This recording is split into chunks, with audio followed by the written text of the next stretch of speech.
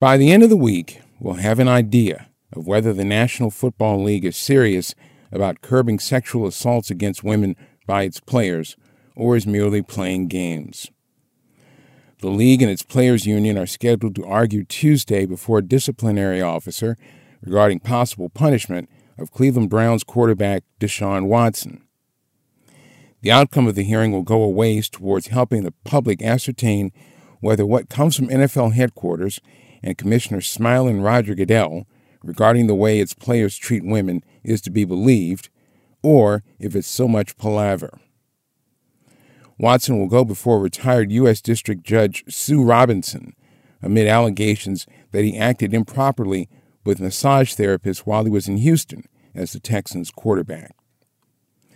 Though a pair of Houston grand juries declined in March to bring criminal charges against Watson, 24 women filed civil lawsuits against the former Clemson quarterback, alleging that he acted inappropriately during massage sessions.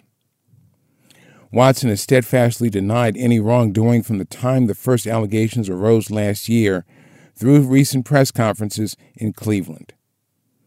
However, he settled 20 of those suits last week, ahead of a June 30th deadline for pretrial discovery, where potentially lurid details may have become public.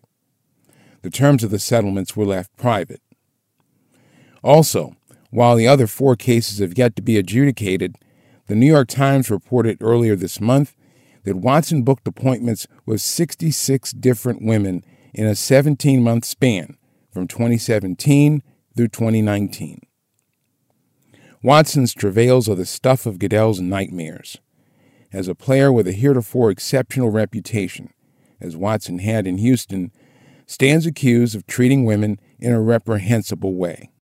Much to its chagrin, the NFL has provided a home for alleged sexual assault offenders.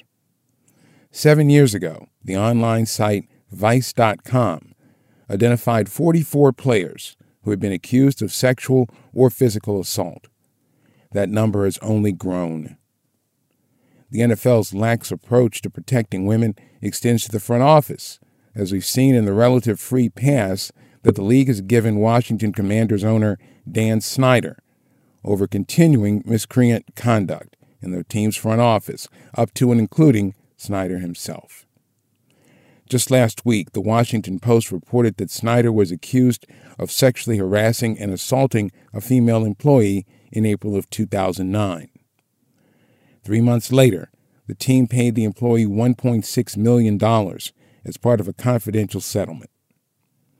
Add that to a $10 million fine the league imposed on the team for a culture of sexually aberrant behavior, and, well, you can see how difficult it is to believe that the NFL wants to make things right.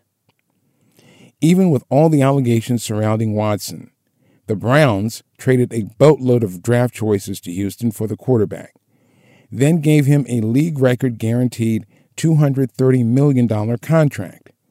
But wait, there's more.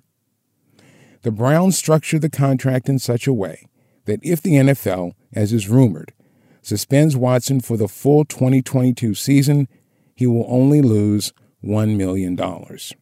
Suspending Deshaun Watson and taking away a lot of his money alone won't clean up the NFL's image. But it would be a nice start. And that's how I see it for this week. You can reach us via email with your questions and comments at sportsatlarge@gmail.com.